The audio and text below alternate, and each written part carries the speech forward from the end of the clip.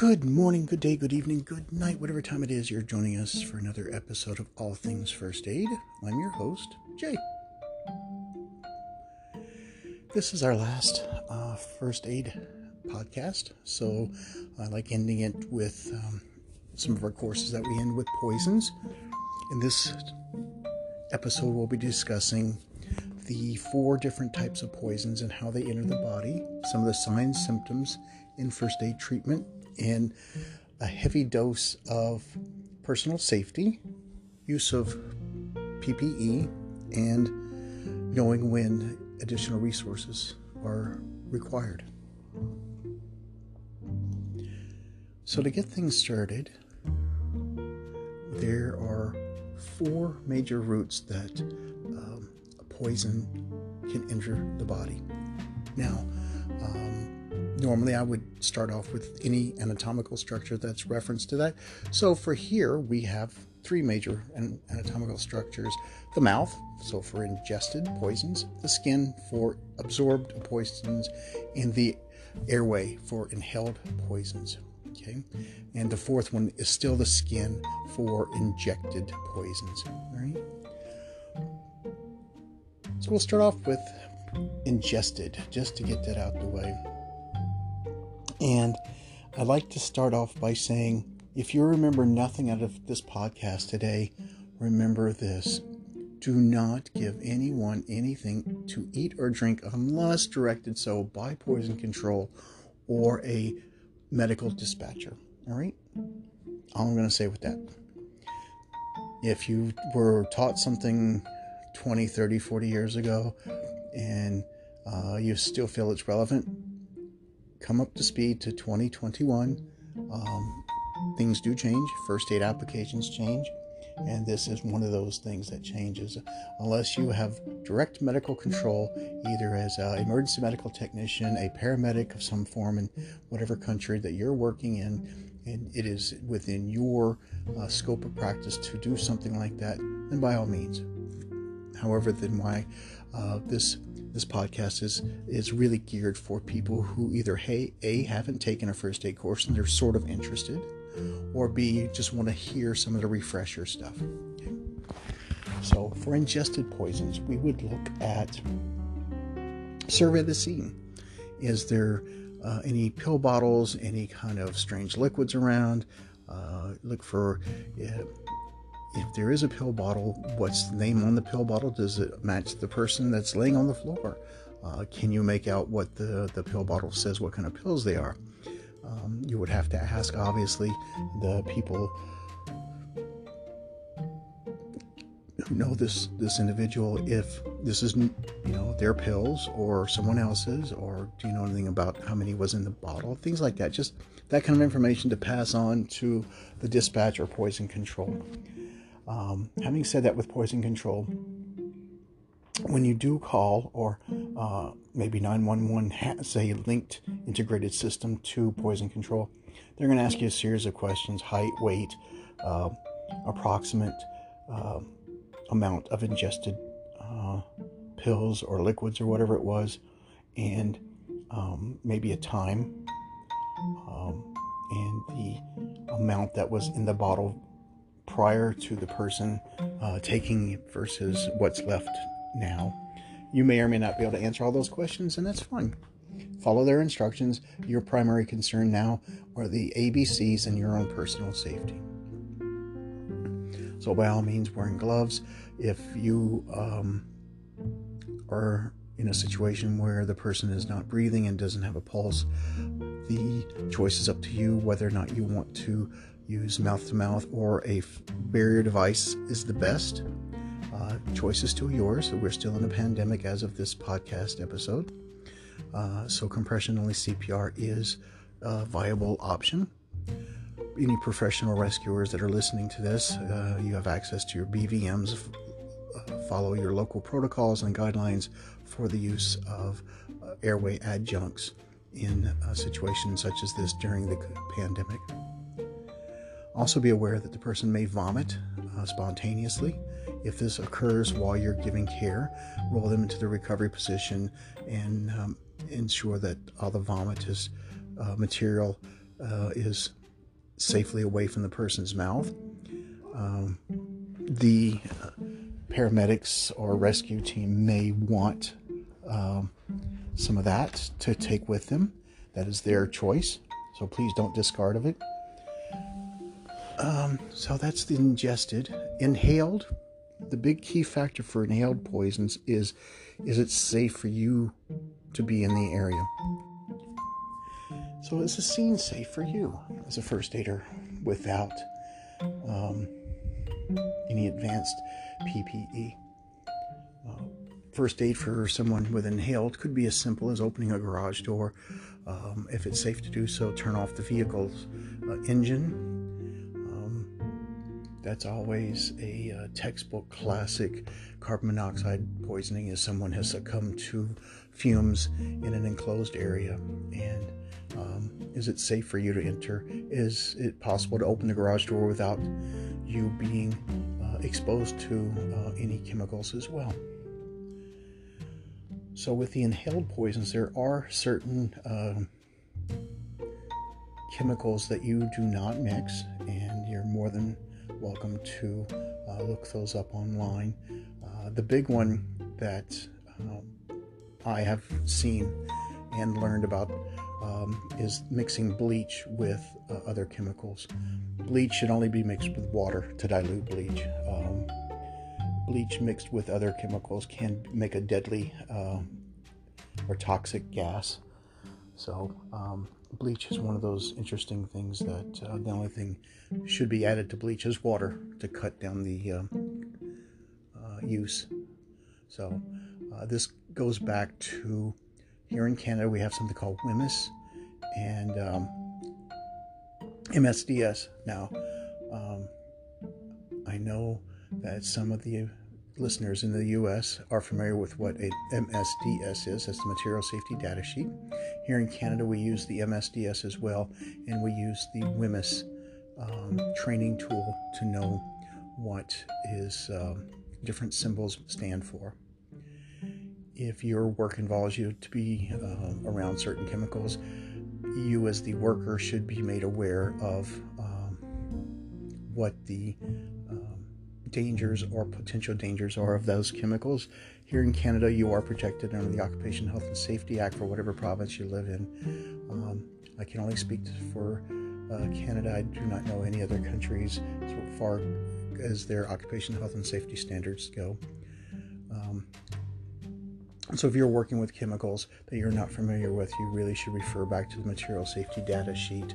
That would be located in an open space for any employee to have free access to at any time that the building is open. Right, so that's the big thing with inhaled poisons. Is it safe for you to rescue the person? And if so, can you stop the spread of the gas? Okay, so in this case, the example I used was carbon monoxide. There are other gases that are odorless and tasteless, or they may have one brief taste in the back of your mouth and you think it's gone because you can't taste it or smell it anymore, and next thing you know, you're unconscious. So just because some of these gases are very overpowering, very overbearing, and again, if you're working in these kind of environments, you need special training before you're allowed to work around these things. So that's inhaled, ingested, injected. So let's talk about injected poisons here. We have a couple of different kinds. We have the kind of injected poison, which would be like from, let's say, insects, spiders, snakes. Or we also have injected from like needles. And that could be either deliberately or accidentally stuck with a needle. Now, when I say accidental stick with a needle, my nursing days, I've been stuck with needles, and for us, we have our own policies, procedures for what to do in the event of a needle stick. And so for you as the first aider in the field, if you came across a needle and didn't realize you were stuck, then you would need to seek out medical care at the closest emergency room and go from there for what to do. Other needle sticks I'm thinking of would be like accidental overdoses of opioids. Now, this has become a real issue in the last several years, and if God, got to keep in realization for opioid overdoses, if you have training or not, then you know your limitations, 911 ABCs. If you have training in the use of Narcan, then by all means, and you have access to this medication, then you would use it as per your training. Narcan is used for immediate reversal of opioid overdoses, so do be aware that that is there. If that's something that your job may interest you of, then obviously that would be some more additional training, actual formal training onto the use of opioid overdose medications. Okay? The other types of injected poisons that I've referred it to are like spiders and snakes and things like that, or any bites from whether a human or animal that punctures the skin. Any bites from a human that punctures the skin really do need to seek further medical attention because of the risk of an infection.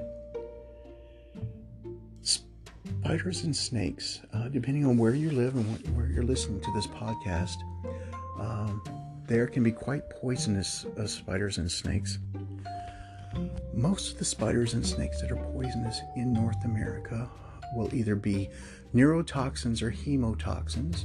And neurotoxin is just what it is. It affects the nervous system, which can affect the breathing. Hemotoxin affects the blood, whether making it clot everywhere or acting as a blood thinner where the blood just kind of seeps out. So I'm not versed in specific spider snakes and what types of poisons that they are, but do realize that even here in northern Canada, you still can get poisonous spiders, and that's basically through our fruit and vegetables come from warmer climates such as this U.S., Central America, or South America, and some of these spiders like to hitch rides on the boats, and then they wind up in the grocery stores or the big box stores or whatnot. So do be aware the two types of spiders are the brown recluse and the black widow. The black widow is a black spider with a red hourglass shape on its underside, and a brown recluse is a very small brown spider, no distinctive marks on it. You really wouldn't know it from any other brown spider unless you have a specialized training. Snakes, poisonous snakes. Most of the snakes in North America are more afraid of you than you are of them, except for there are always exceptions. So two types of snakes. There's the pit viper, okay, and the coral snake. The coral snake is not considered a pit viper because it doesn't have the same type of teeth and markings on its mouth and snout area.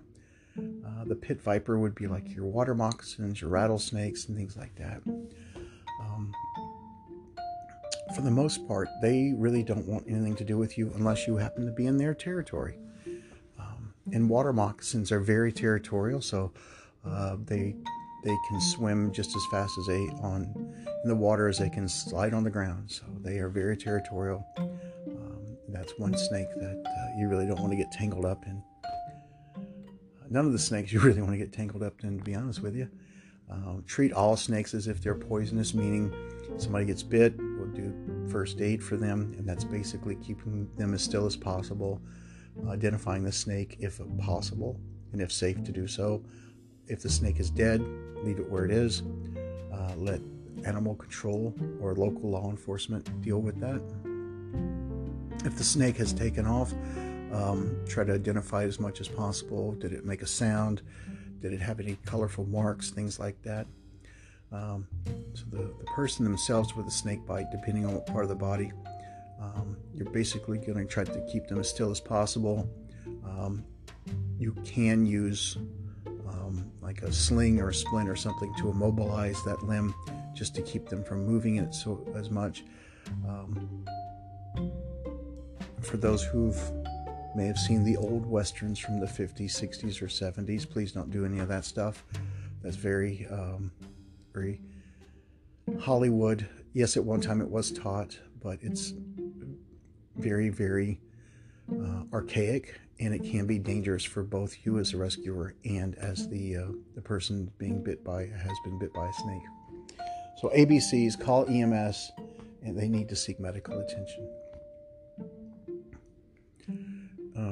Any bites by a wild animal that may require assessment by a physician for possibility of rabies.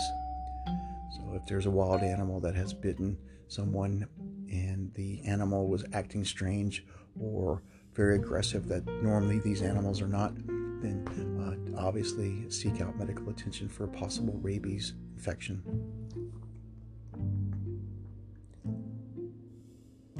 Another injection injury could be like somebody stepped on a nail or something outside, poked through the skin, and most of you are familiar with a tetanus shot, getting a tetanus booster every 5 to 10 years. Well, the dirt in that nail or in that whatever it was that impaled into, let's say, your foot or your hand, well, the tetanus bacterium can be found in the soil. So it's always best to seek medical attention, get it cleaned, let the physicians, nurse practitioners assess it. If uncertain, they can always give you a tetanus booster. It's not something to be trifled with. And that brings us to the last poison, which is absorbed. Sort of covered this in our burns, but I want to kind of revisit this. Poison ivy, poison oak, some other hogsweed plants. These plants can be as mild as just a mild irritating to can cause blistering burns depending on the plant. The sap itself could be what's poisonous. Just trying to think of the giant hogsmeade plant, that the plant itself isn't poisonous, but the sap that leaks out is very toxic and very poisonous to both humans and animals. Can cause blister-like burns and is very painful. So we would treat anything like that like a burn. So cool the burn, non-stick sterile dressing very lightly around the wound, maintain ABCs are present, and seek immediate medical attention. Poison ivy, poison oak, the minor irritants.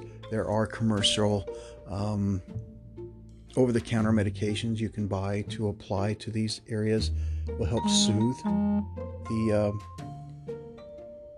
the irritated area.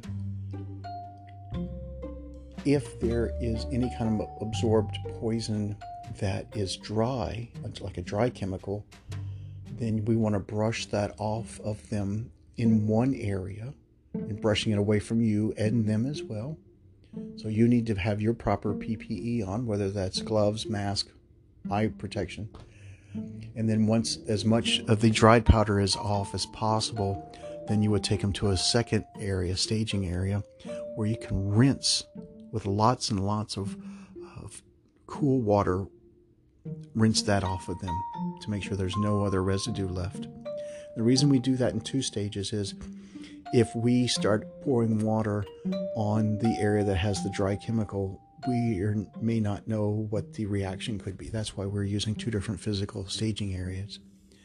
If it's a wet chemical, then we can just start dousing them with cool water or tepid water, whatever we have that's on hand to dilute that wet chemical.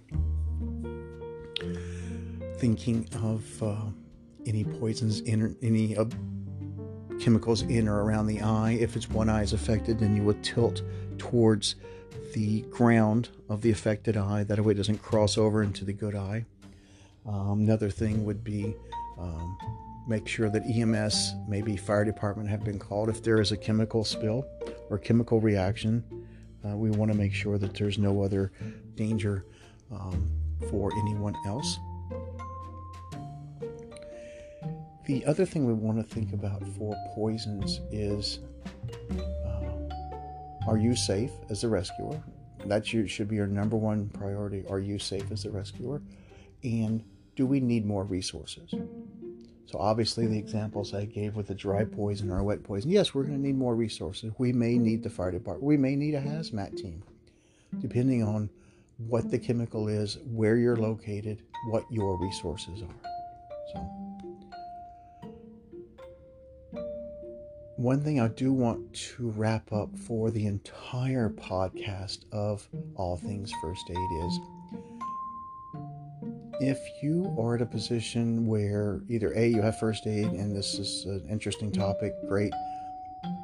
What else can you do at a site? Well, get involved with the occupational health and safety team if you're in Canada. Get involved with your local safety team, whatever country you're listening to this. Get involved if the organization you work for is large enough to have a first aid response team. And that does a couple of things. It helps you as a first aider stay sharp on your skills. And two, you get involved with maybe some training practices, looking over the first aid forms. Some are actual first aid formal forms that are downloaded from the company, or some businesses or small companies may start making their own. And an agency I worked for many years ago, I actually made a template for first aid. If we had someone who was ill, okay, it was fill in the blanks, name, date, location, and then thinking back to our primary and secondary survey of many episodes ago, I would also include that on my first aid form. ABCs, date and time, sample. So I would write the word sample, SAMPLE, in a downward space, so that signs and symptoms, allergies, medications, things like that. Those are just ideas if you're looking to make your own first aid response form, for those of you who don't have one. Those are always good things to have on hand. And writing the sample and the OPQRST acronym as well off to the right side of sample, you hit as much of those as possible, then you're able to give that information to the responding crew, whether they be fire or ambulance, and that can be very valuable information. So having said that, this is a wrap up of the entire All Things First Aid podcast. It has been my pleasure, and I say this from the bottom of my heart. This is the first time I've ever made a podcast. I went into this wholeheartedly as an instructor, as someone who has been in the field for over 30 years and have a wonderful chance to help many people and teach many people as well. I feel that this is just an extension of my instructor and in my nursing and my paramedic background as well. This is just another extension of what I would like to share with people.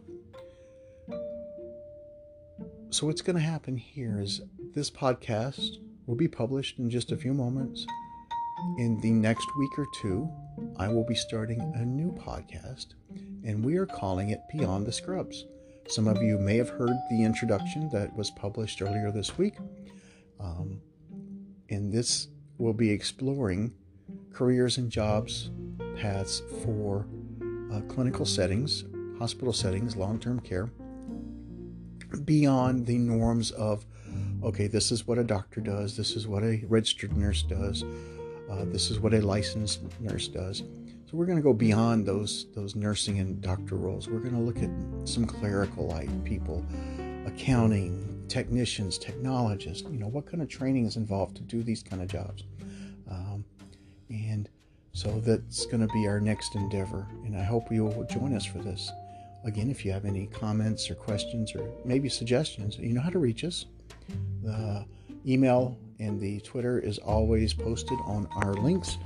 So I say thank you very much for being an attentive audience for the last several months. Stay safe, stay well, and have a good day.